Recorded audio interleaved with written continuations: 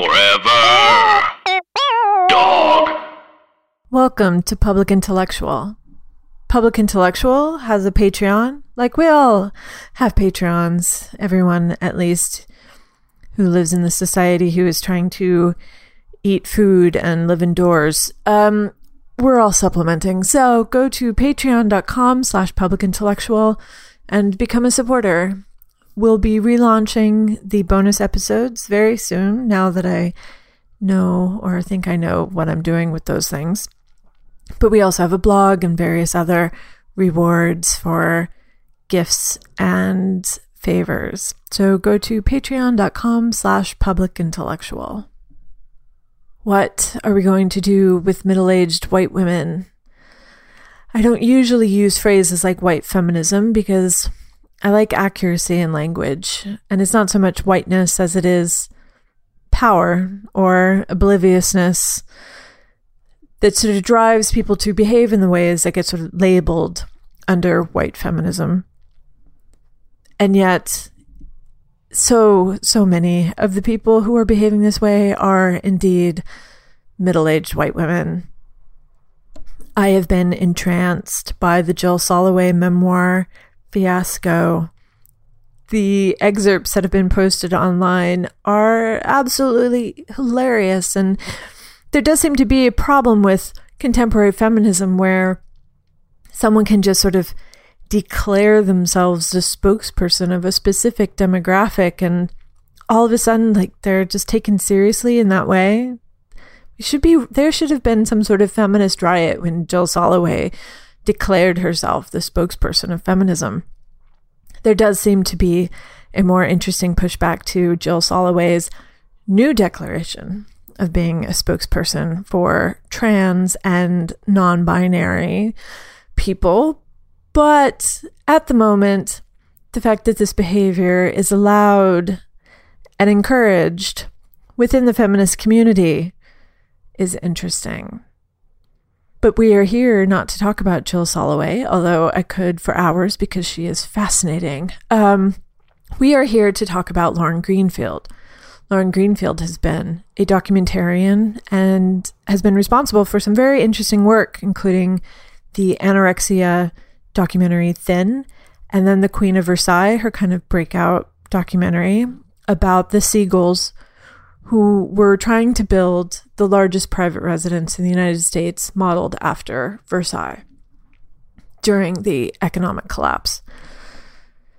And her work has been very interesting, has been very nuanced, and yet she has this new movie out called Generation Wealth, where she tries to position herself as a kind of expert on the subject of wealth and celebrity. And the movie doesn't really hang together.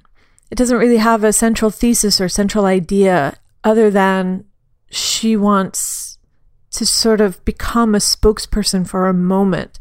And it's not earned.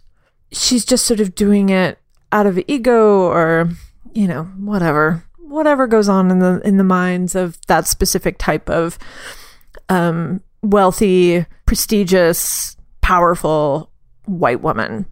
So I invited Eileen, who is a poet and a film critic, to come onto the show and talk about Lauren Greenfield and Generation Wealth with me, and to talk about these portrayals of neoliberal feminism and, yes, actually white feminism.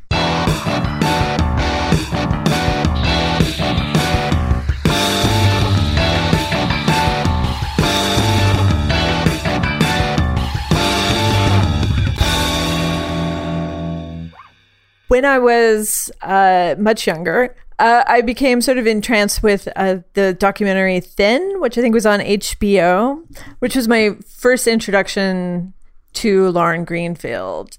And I think it was like, that was peak eating disorder culture, that there were so many eating disorder documentaries and memoirs and personal essays and teen magazines and everything. And it did seem like Lauren Greenfield that was the right move for her to sort of make her career, was to make a documentary about anorexia. But I have so many very clear memories of that movie because having watched it at sort of the perfect time as a teenager, who I think I wanted to have an eating disorder because of all of this eating disorder culture that I was consuming. This idea of having anorexia seemed really glamorous to me, which is probably a whole other conversation. But yeah, so Thin was like my first introduction to Lauren Greenfield. But I have so many. I have so much conflict in my brain about what I think about her work. So let's just start with, what's your reaction to her work? What was your introduction to her? Let's start there. Okay. So Thin was also, I really enjoyed that documentary. I did not watch it in the early 2000s when it came out. I had heard of it. It was one of those movies that women's magazines always had a little blurb about. I just remember the image of the DVD or the poster pretty vividly.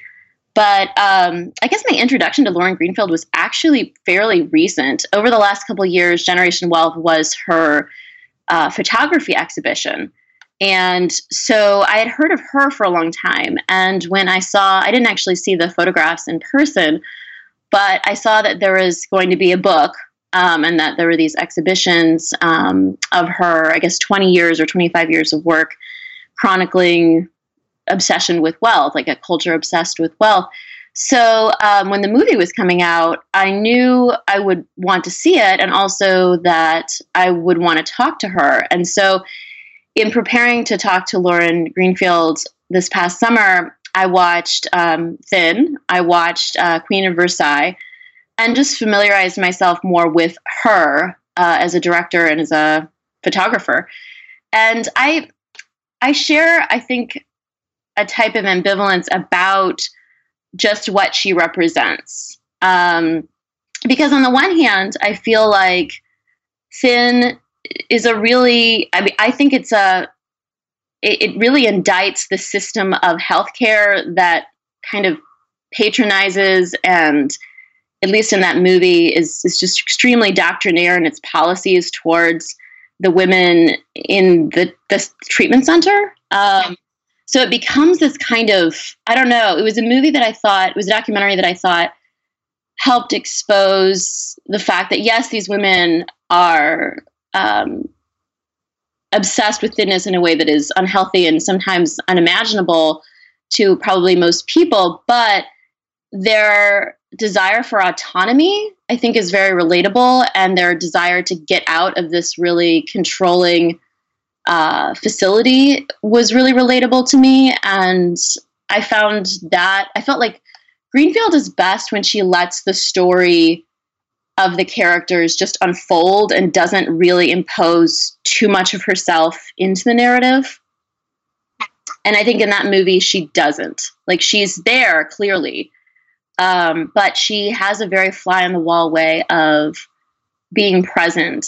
And I think that Queen of Versailles does as well. And I think that in a way, Generation Wealth, I understand why she imposed herself into the movie and had her own narrative be a big part of it. But I think it works, but it also doesn't. So we can talk about Generation Wealth specifically, but overall, I enjoyed the movie, but I also felt like there were big problems with it, especially towards the end.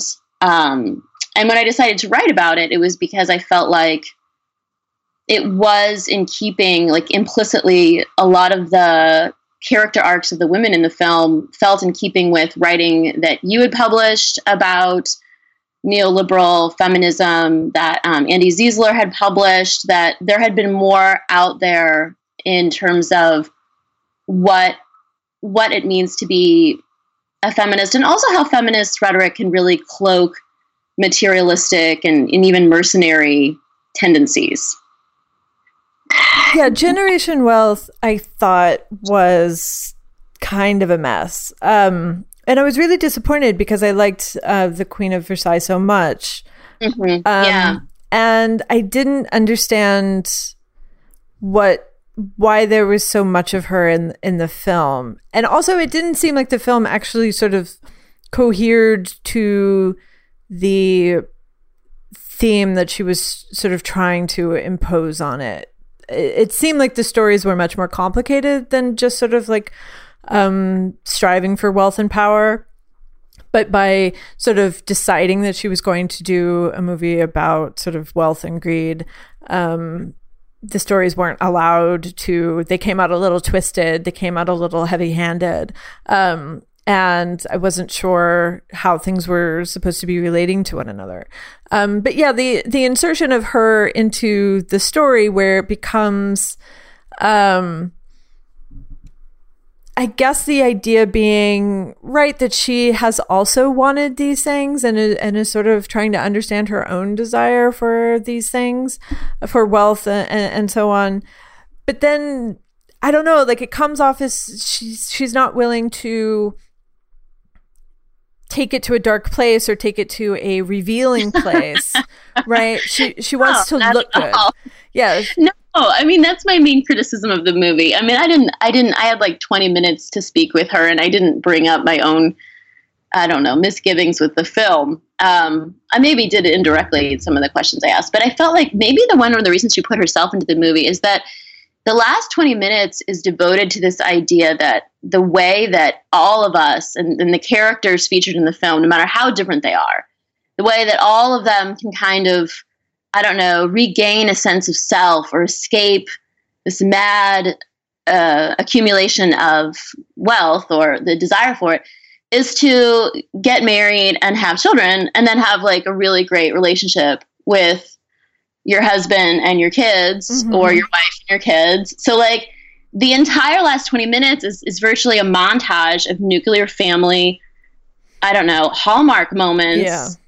And like Lauren Greenfield's anniversary is the kind of the pinnacle of that.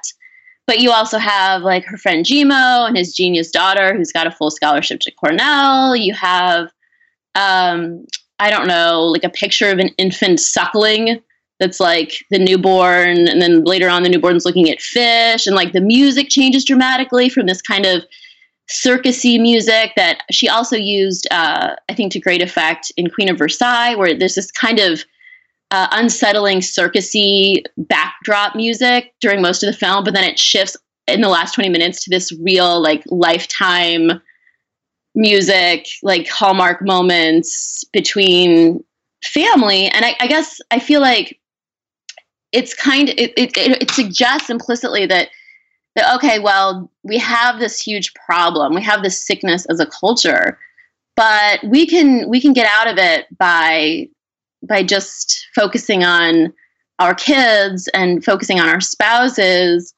And because that's what Lauren Greenfield, I guess, did, that narrative of her own is imposed upon this like larger narrative where almost all of the characters in the movie are in this kind of cozy nuclear family moment at the end.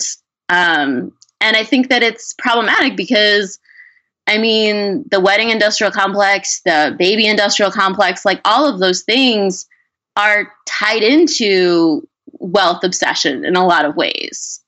Like, it's not like, I don't know, I don't feel like marriage and family is necessarily an escape from this mandate to accumulate. I think in a lot of cases it's the opposite. Yeah, and that's been so much of the language of this sort of neoliberal feminism that has taken over, like this sort of lean in feminism of have the perfect marriage, have the perfect job, have the perfect, and it's accumulation of a different kind. Yeah. And it's the same sort of like flashing to society of look how successful I am. You're just doing it with the perfect husband rather than, the yacht or whatever.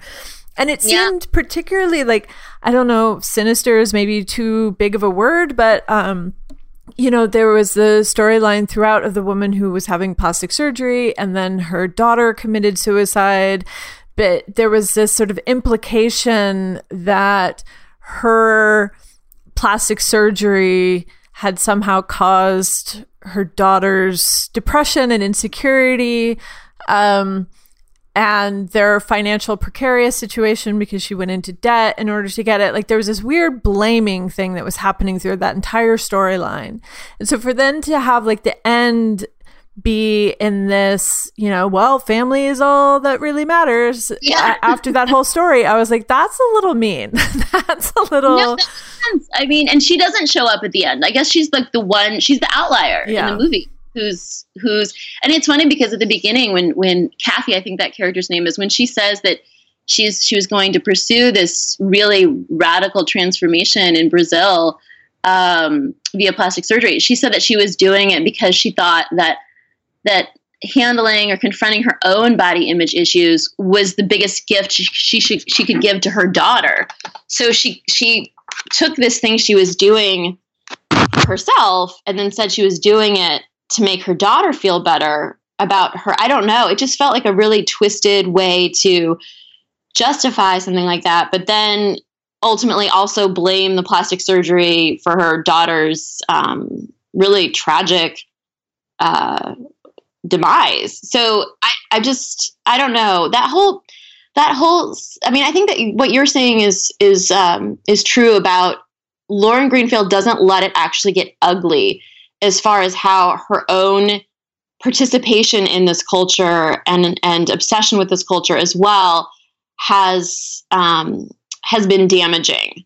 Like there's a whiff of it at times, but then, at the end she's reconciling with her mom, and her two sons seem to be, more or less okay and hyper successful, and her husband supporting her, and just it kind of, I don't know. It did feel, especially towards the end, like she was trying to conflate her own situation with those of her characters, but in a way that didn't really work. I don't think.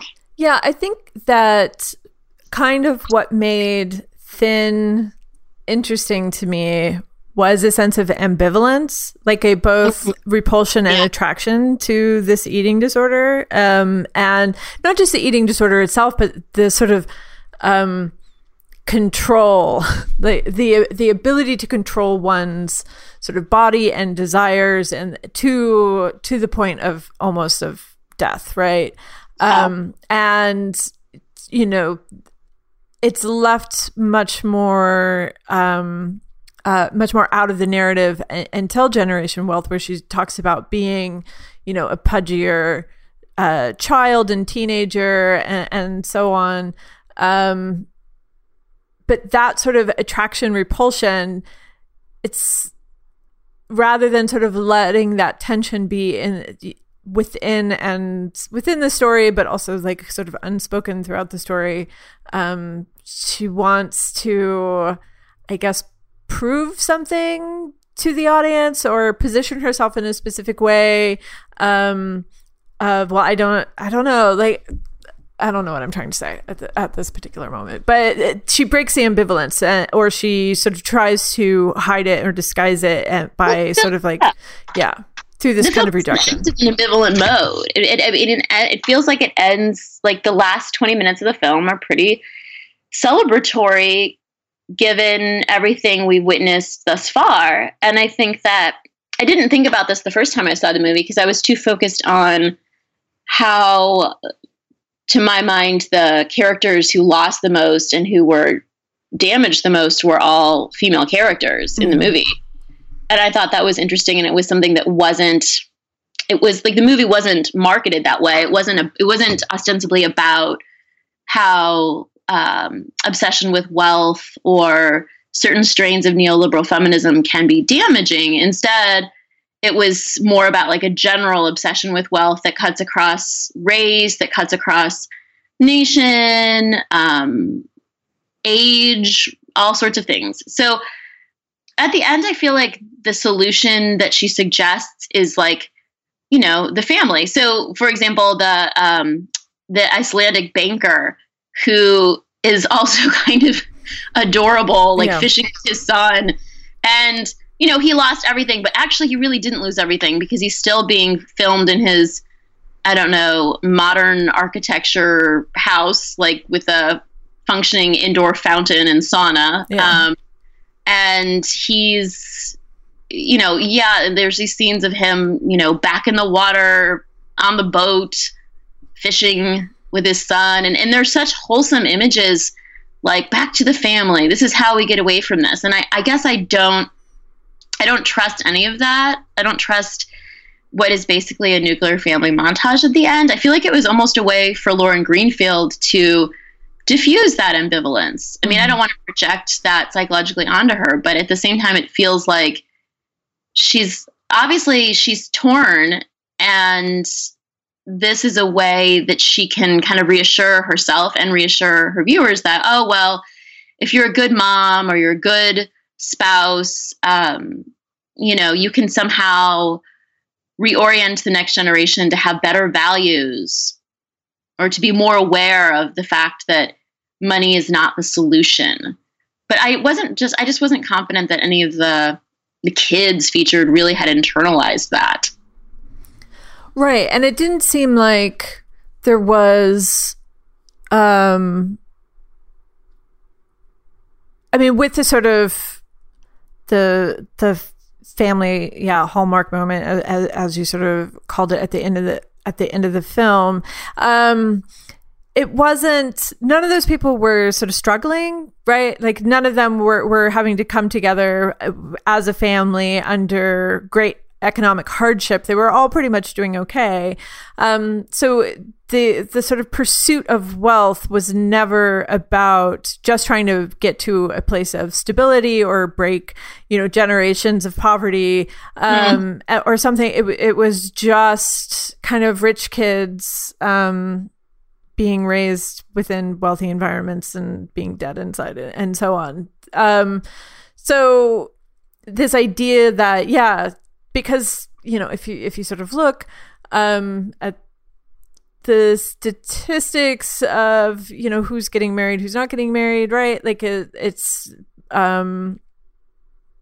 still middle class and upper middle class people who can have families, essentially, that have marriages that last, that can have children and support them. And lower class people or have a harder time finding spouses and so on. So it just seemed really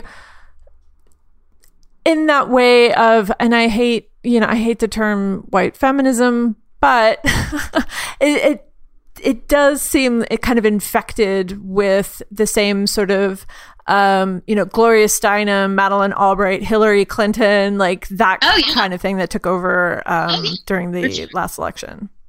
Yeah, I think so too. I think there's a way that Lauren Greenfield, make no mistake, I enjoy her films overall. Like if she makes another film, I'll probably go see it. Yeah, me too. But at the same time, and I think that in some ways, the sad part also is that there are so few, there are more female documentary filmmakers for sure than narrative feature filmmakers, but there are still so few that if any female filmmaker is really developing her own kind of signature style, it's of interest to me, even if I don't embrace everything about it. I think that there's something, I don't know, she has what she does. Like she's doing it again and again. I don't think she did it as well in Generation Wealth, but I do think she does have a fantastic ability to capture like gross ironies and tragedies, I think, in what's going on with money culture, what's going on for women. One of the things you said that reminded me of this is like why I was thinking, well, why is Queen of Versailles a superior film? Why is it better? And at first I thought, oh, it's because, she's not as much a part of it, which is maybe a little bit of a reason. But I also think that it's precisely because we see the Siegels, Jackie and David Siegel, who tried to build the biggest house in America. We see how everything starts to fall apart. And, like there's dog shit on the ground that's not getting picked up. And there's this, dereliction in the domestic space because there's so many kids, and there's this unruly sense that pervades the whole last 20 minutes of that movie, where you see how things are falling apart here. This is not, and even if you have a kind of detachment from Jackie and David because you don't share their values, I feel especially with Jackie, there's something really likable about her. So even though she's clueless, seeing how her own marriage was basically a way to maintain her cluelessness or a way to keep her from actually knowing what's going on financially in the family. I think that there's something important about seeing the fact that this obsession with wealth has really serious consequences. And that's a lot clearer in Queen of Versailles. It's not really that clear in Generation Wealth in terms of how that movie ends, where everyone's kind of okay. I mean, in Queen of Versailles, I haven't checked in to see where the seagulls are now, but it seemed like everything, the house, all of that stuff they had was either seized by the banks or, sitting around somewhere in Florida. So I think that I don't think films need to moralize, and I don't think that film does moralize, but Queen of Versailles, that is, but I feel like it does a better job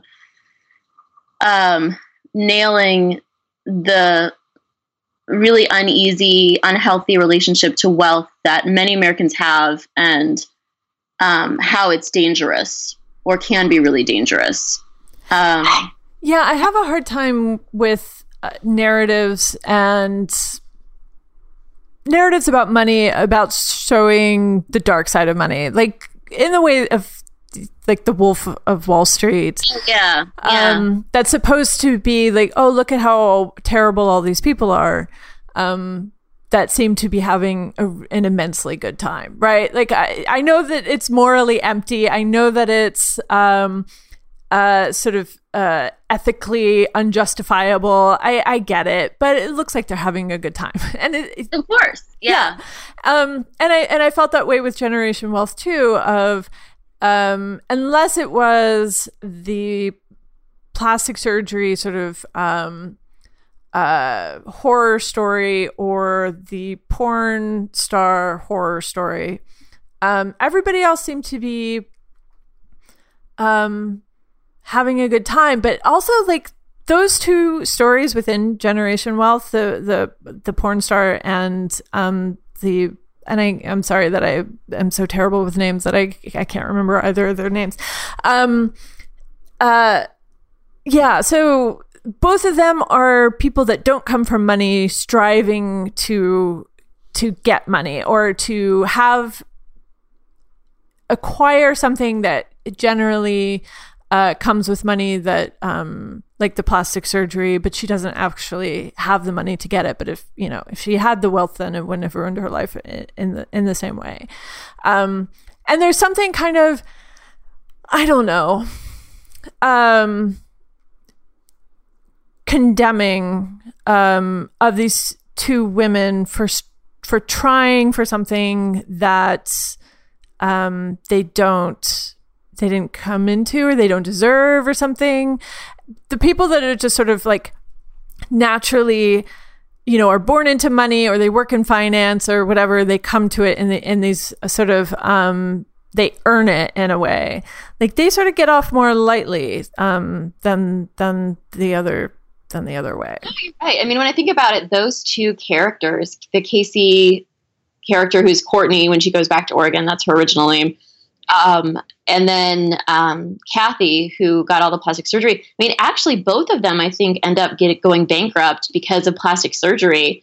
And both of them are impoverished at the end. I mean, Casey's working at the tanning salon, making minimum wage. She's living with her family again. And, I think she lost like her 11th or 12th pregnancy. I mean, they didn't clarify 100% there, but it just seemed like those narratives that are of either working class or lower middle class women who have this real hunger for a certain type of this image of success, really, in Kathy's case, are punished a lot more. And I do think, there's a way that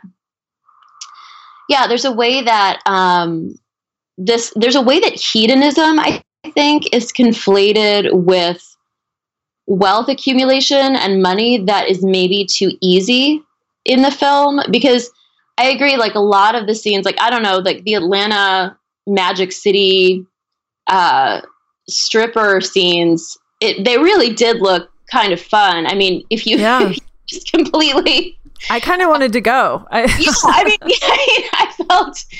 felt that tug as well. And I think that also the kind of unapologetic hedonism in the shots of Magic City, I enjoyed. Like, there was something fun about it, and it was also what I like about Lauren Greenfield is that she's good about not moralizing in certain ways that I think a lot of directors or a lot of documentaries do.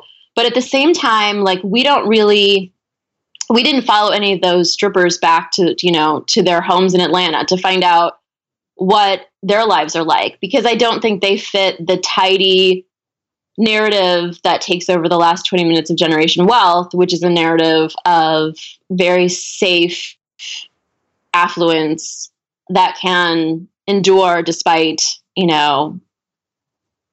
financial hardships or whatever the situation it may be. And I think I don't know, I like what you said earlier about how in some ways, like, Lauren Greenfield having this career and having the husband and the 20-year marriage or 30-year marriage, whatever it was, and the 2 kids, in some ways, like, that's its own type of wealth. And that's its own type of, I don't know, feminist dream of a certain variety, where even though Lauren Greenfield says, oh, I don't really have it all, or it's really hard to have it all, really, at the end of the day, at the end of the movie, she kind of has it all. Like, yeah. In terms of that image, and it's not really problematized. It's just presented as, I'm very successful, and my eldest just got a perfect score in the ACT or whatever it was. So there's not really, I don't know. It's hard because I feel like in a movie like that, if it had been focused on everyone's undoing at the end, it would have felt moralizing in the other direction. But I feel like she could have ended in a more ambivalent way, or just removed herself and not tried to make the movie about her own wrestling with her demons, because I just don't think it works as much. Well, I don't think she was actually wrestling with her demons, right? I think that she was very interested in presenting herself as not the hero, but certainly as, the parallel that she was trying to make with the people that she had been photographing for all of these years was that she too wanted more, but that was work. She wanted more work. Yeah. Which is like that humble brag thing of, I'm just so ambitious. Like, I don't know what to do about it. My ambition, to just be so good. Like, that whole aspect of it. And also like the weird sort of score settling stuff with her mother. I feel like there was a kind of score settling throughout the movie that was happening that I didn't really understand, like between her and the people that she had been depicting, between her and her mother, between her and her family, and also between her and her audience. Like, it was almost this kind of thing of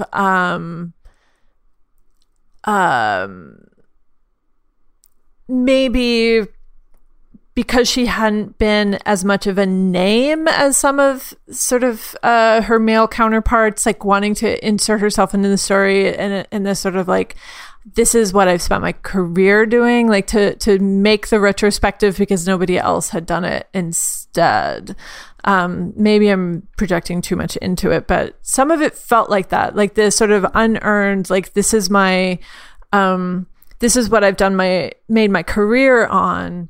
Except for it never kind of cohered into something. Well, I think it's because, no, that's really insightful, the score settling aspect, because it does creep in quite a bit. And I guess when I was saying wrestles with her demons, I guess the only ones I feel like she really, at least it's somewhere in the film, it feels like, is this idea that she wasn't a good enough mom, or that she wasn't around enough. And she asks her kids about it, and they obviously have some issues with it. And she starts to feel bad about not being there enough for her kids. But then ultimately, I don't really feel like that.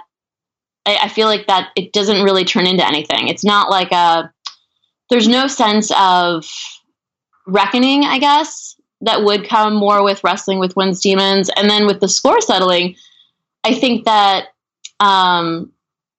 there's this way that, so for example, like we see an image of her pumping like something like 300 ounces of breast milk or something like that before she goes to China. And like we get this image, and the implication is, okay, she did it. Like, there's all the milk. Now she's in China. You know what I mean? Like, she earned it. Yeah. She earned it. She did it all. Like she's tired. She looks tired. She's moving around all the time. Like, she's going from room to room. There's this sense that, you know what I'm saying? Like, in the film, she's kind of a kinetic presence in terms of, okay, this is how much I'm hustling. I feel like that is kind of the backdrop. And ultimately, you know, that is, I don't want to say it's self-congratulatory, because I don't feel like I 100% think that it is, but I think that there are aspects that are. And if it's not self-congratulatory, I feel like there's a way that I think implicitly there's a patting on the back for like, oh, having found this great guy in college who supported me and my ambitions, and, you know, and having these great kids and all of this stuff. And a lot of that stuff is connected to privilege. And I don't think that there's a lot of reckoning with privilege. Like she mentions the fact that she grew up in this, you know, wealthy environment, but at the same time, and this is something that often annoys me, is so many people, when they talk about the wealthy neighborhood or school district that they grew up in, they're so quick to emphasize the fact that like their house was one of the smaller ones on the block, right? Yeah. Or my friends were afraid to visit me because I lived in Venice, or, you know, we didn't have the same types of clothes, we didn't have the same types of car. And I mean, I get that, but I kind of feel like that rush to immediately clarify, oh, no, I'm not actually the wealthy bad guy. It feels, I don't know, all too revealing. Because it's like there's a weird way. I was thinking about how even our language, I don't know if these phrases are popular outside of the United States, but the dirt poor versus the filthy rich. Like we have this way that we describe wealth in terms of actually being dirty, or actually being, I don't know, physically tarnished. And those who are from privilege are often really quick to just be like, oh, no, I'm not that. And I'm relatable. But I don't know, from what I saw, she had basically, I mean, both parents were academics, I think, or her mom was an academic, and she went to Harvard, her dad went to Harvard.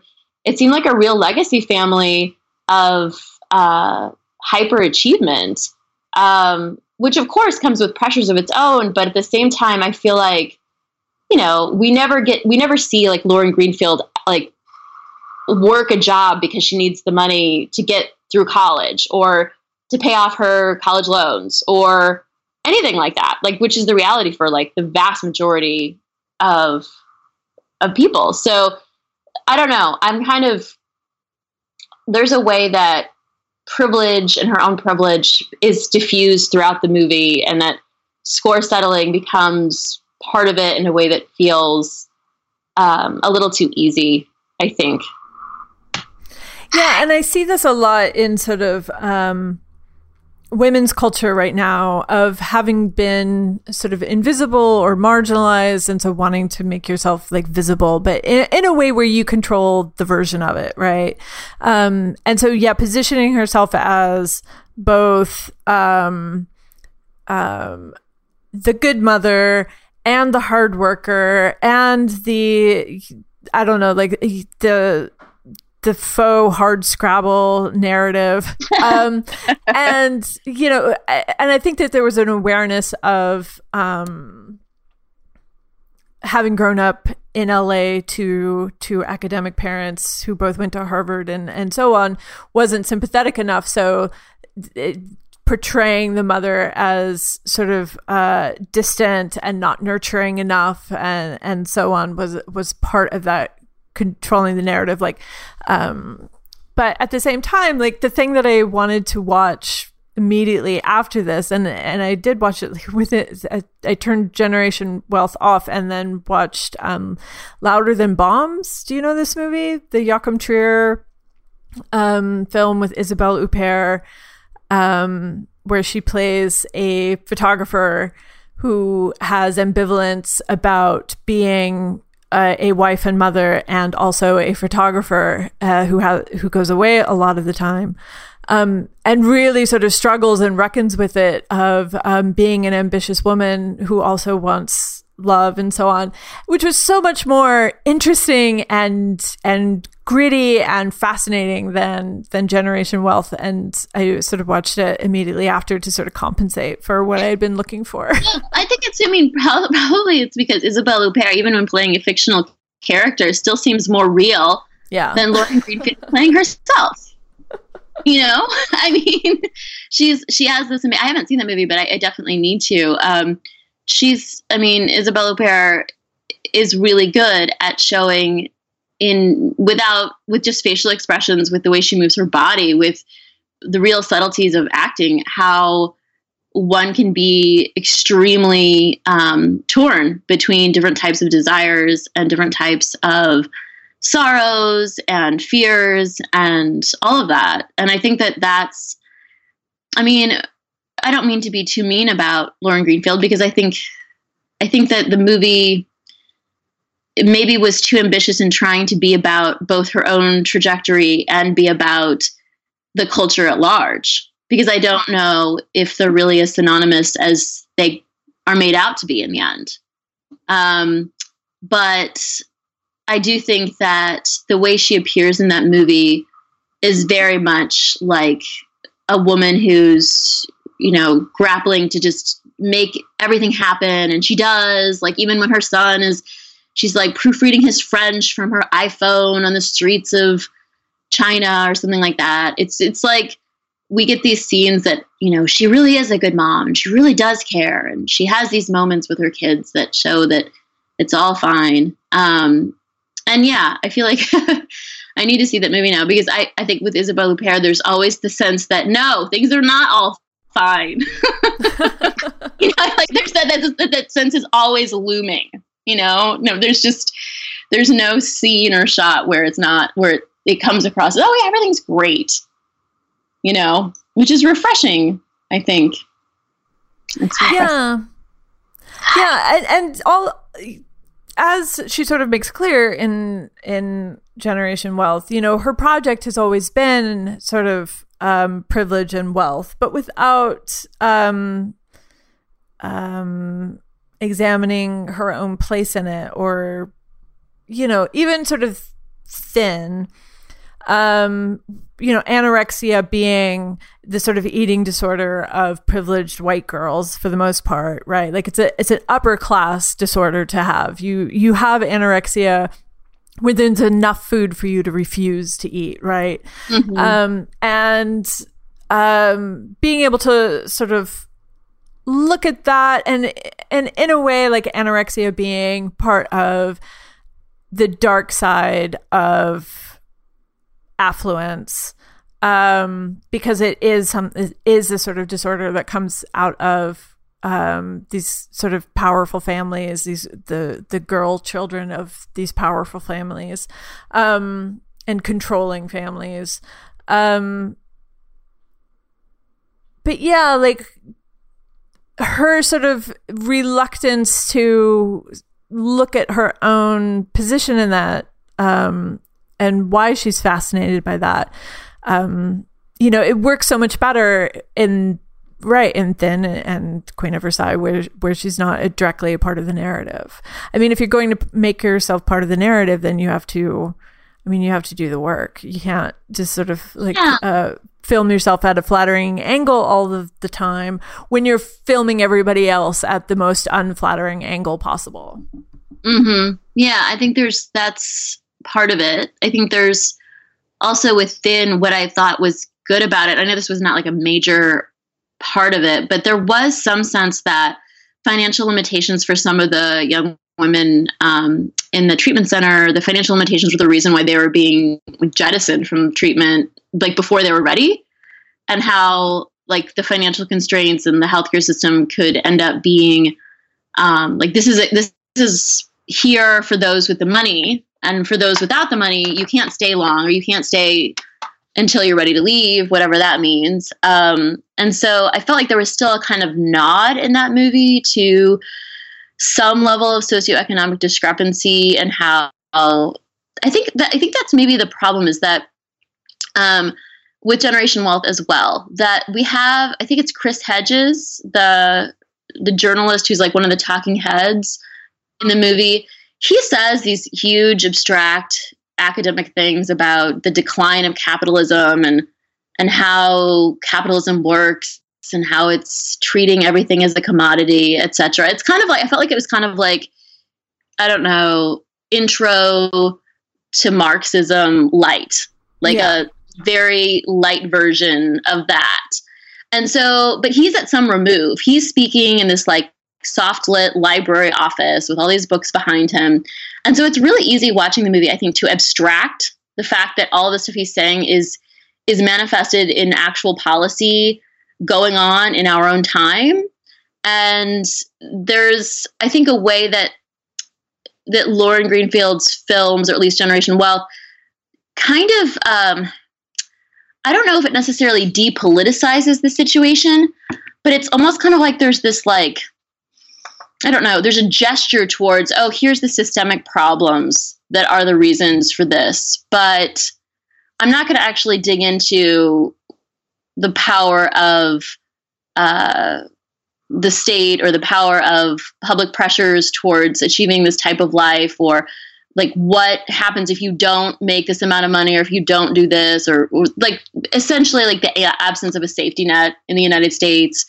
Like what, there's not a lot of like real examination of that. It's very, I feel like her projection of her own personal narrative onto the story depoliticizes it even more. And so it doesn't have a kind of bite at the end. And I think that that's one of the things that it would have been hard to do, but would have been really great to do, is show how these big abstractions from this guy sitting in a library actually translate, rather than just expecting the audience to put two and two together. Because I just think it's, I don't know, it's really easy to kind of throw a frisbee out to, oh, capitalism is bad, like that idea. Yeah. It feels like a very, I don't know, I'm sure I'm guilty of doing it as well. But at the same time, I feel like a film like this that's focused on wealth accumulation could have, I guess, clarified that this wealth accumulation and obsession with wealth is actually, I think, inverse to like the household financial solvency of any American family or any American individual. You know, like we're not actually wealthier.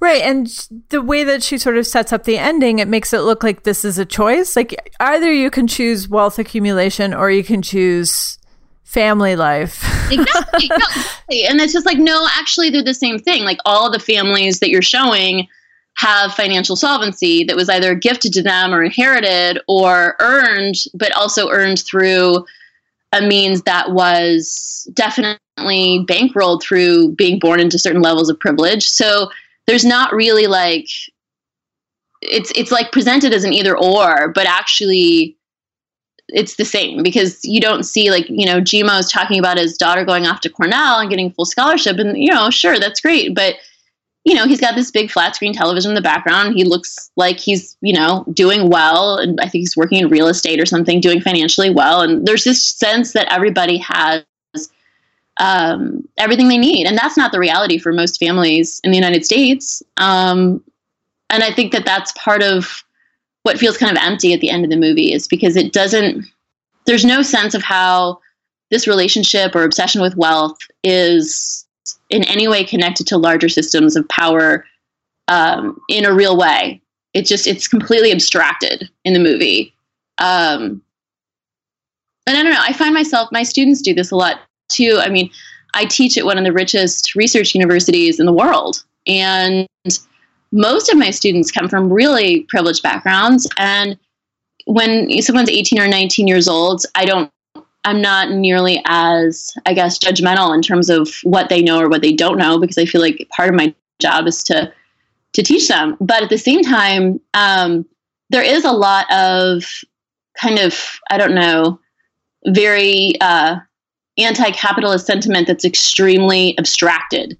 Mm-hmm. And it's deeply ironic when one considers the amount of how what students are saying they believe or they ascribe to is in like diametrical opposition to the systems through which their families thrived, and like the reason why most of them can afford to go to a school like that. So I don't know. I feel like that's another thing I should look for in films, is how many films kind of gesture to this anti-capitalist sentiment, but don't really abstract it so much that it feels safe or it feels cozy. Like you don't actually have to change the way you live.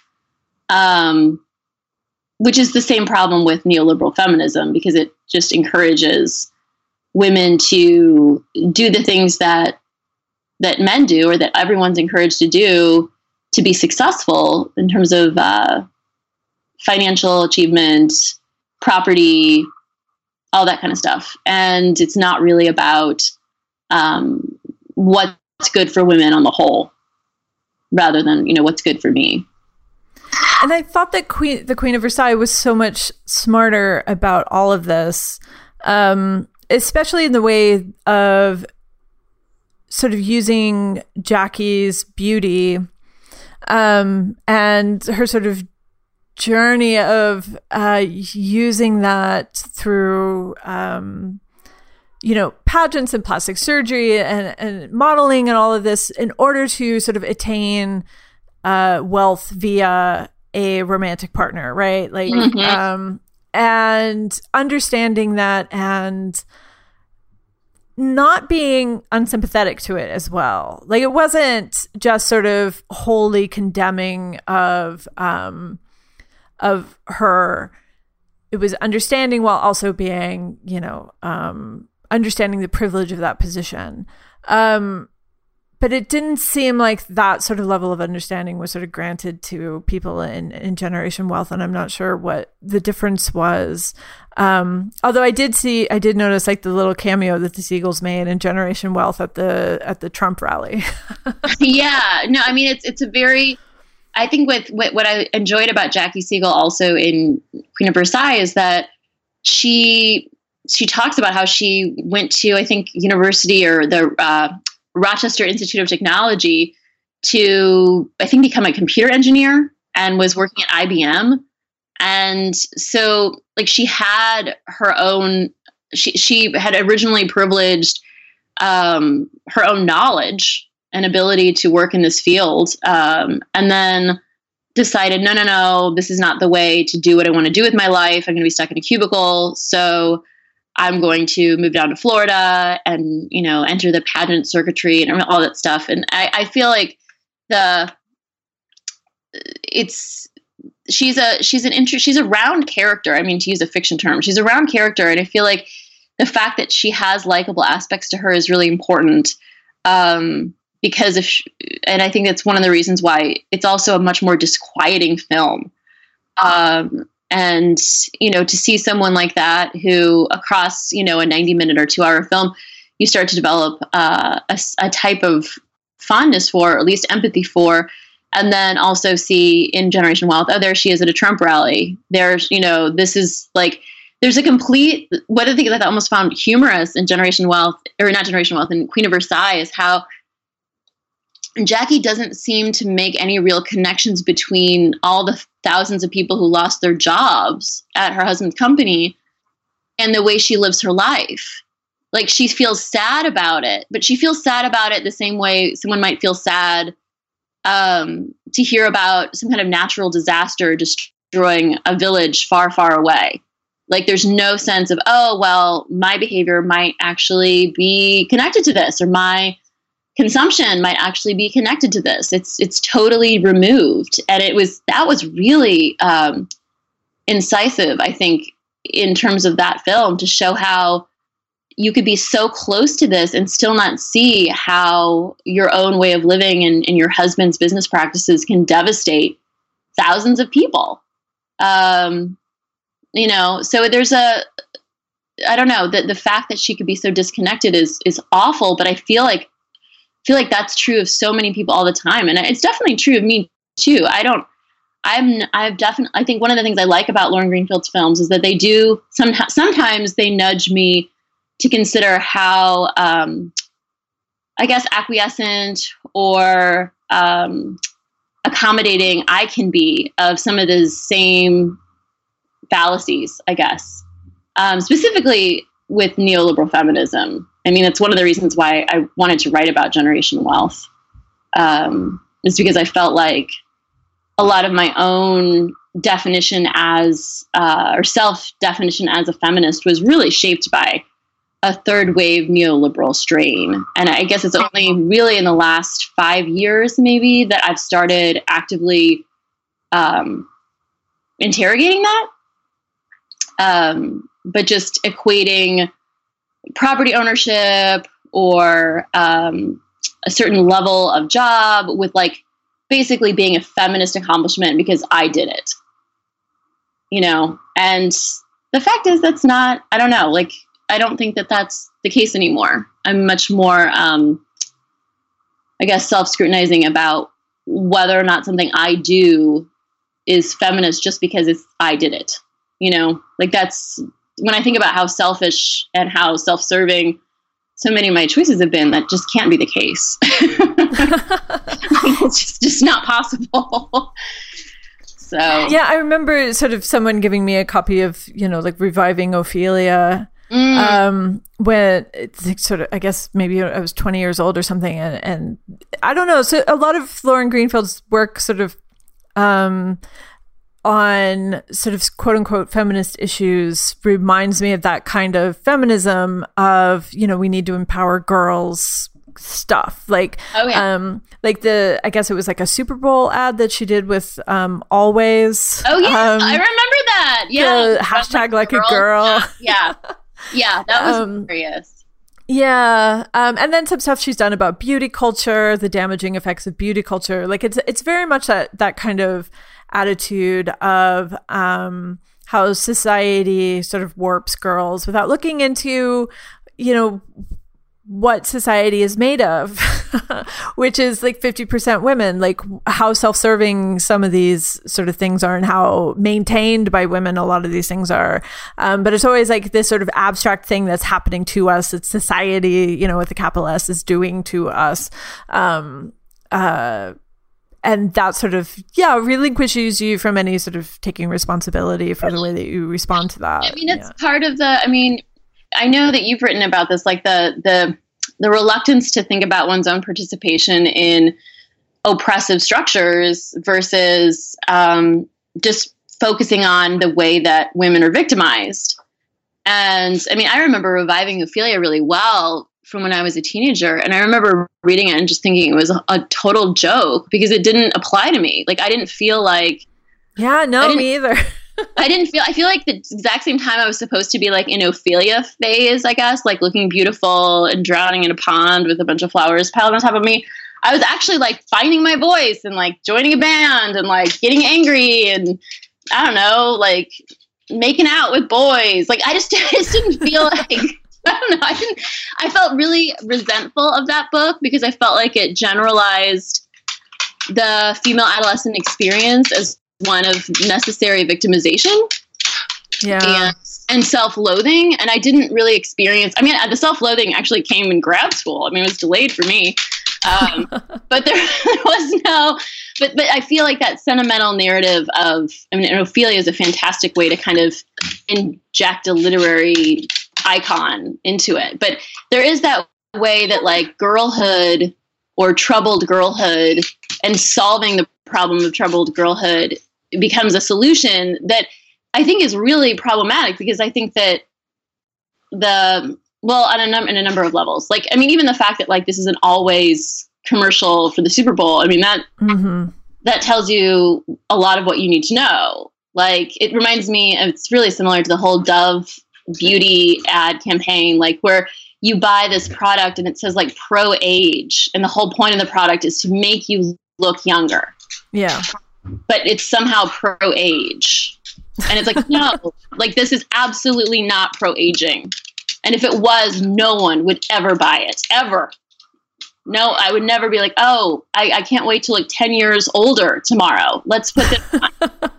Like, I just can't, like, let's see the future in the mirror. No one, it just, but, and yet these campaigns and this rhetoric is really, really seductive. It's so seductive. And I fall for it all the time. So I'm like, I mean, I criticize it, but I think I'm also I'm willing to be in a space where I can be aware of and scrutinize things that I know I've been affected by, and I know that to a certain extent I've subscribed to. And so with Generation Wealth, I mean, I do feel like there are ways that not as extreme, of course, as many of the characters that she follows, but I definitely exploited my appearance, especially when I was waiting tables and in the service industry. And that was definitely a way to like make more money. And at the time, that was really all I cared about. And, you know, I think there's also what's hard is that for so many women, like financial solvency can feel like the only way to be independent of patriarchy. But actually, you're not really independent. You're just dependent on a different type of patriarchal control, you know? And I think that that's something that's really hard to see. Like that freedom in terms of, having your own space or having your own car or having your own bank account.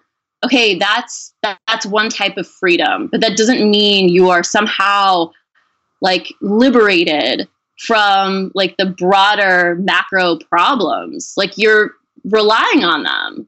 You know, so I don't know. It's that's something that obviously Generation Wealth doesn't really examine. And I don't think Lauren Greenfield's going to anytime soon. Forever Dog. This has been a Forever Dog production. Executive produced by Brett Boehm, Joe Cilio, and Alex Ramsey. For more original podcasts, please visit foreverdogpodcasts.com and subscribe to our shows on Apple Podcasts, Spotify, or wherever you get your podcasts. Keep up with the latest Forever Dog news by following us on Twitter and Instagram @ForeverDogTeam and liking our page on Facebook.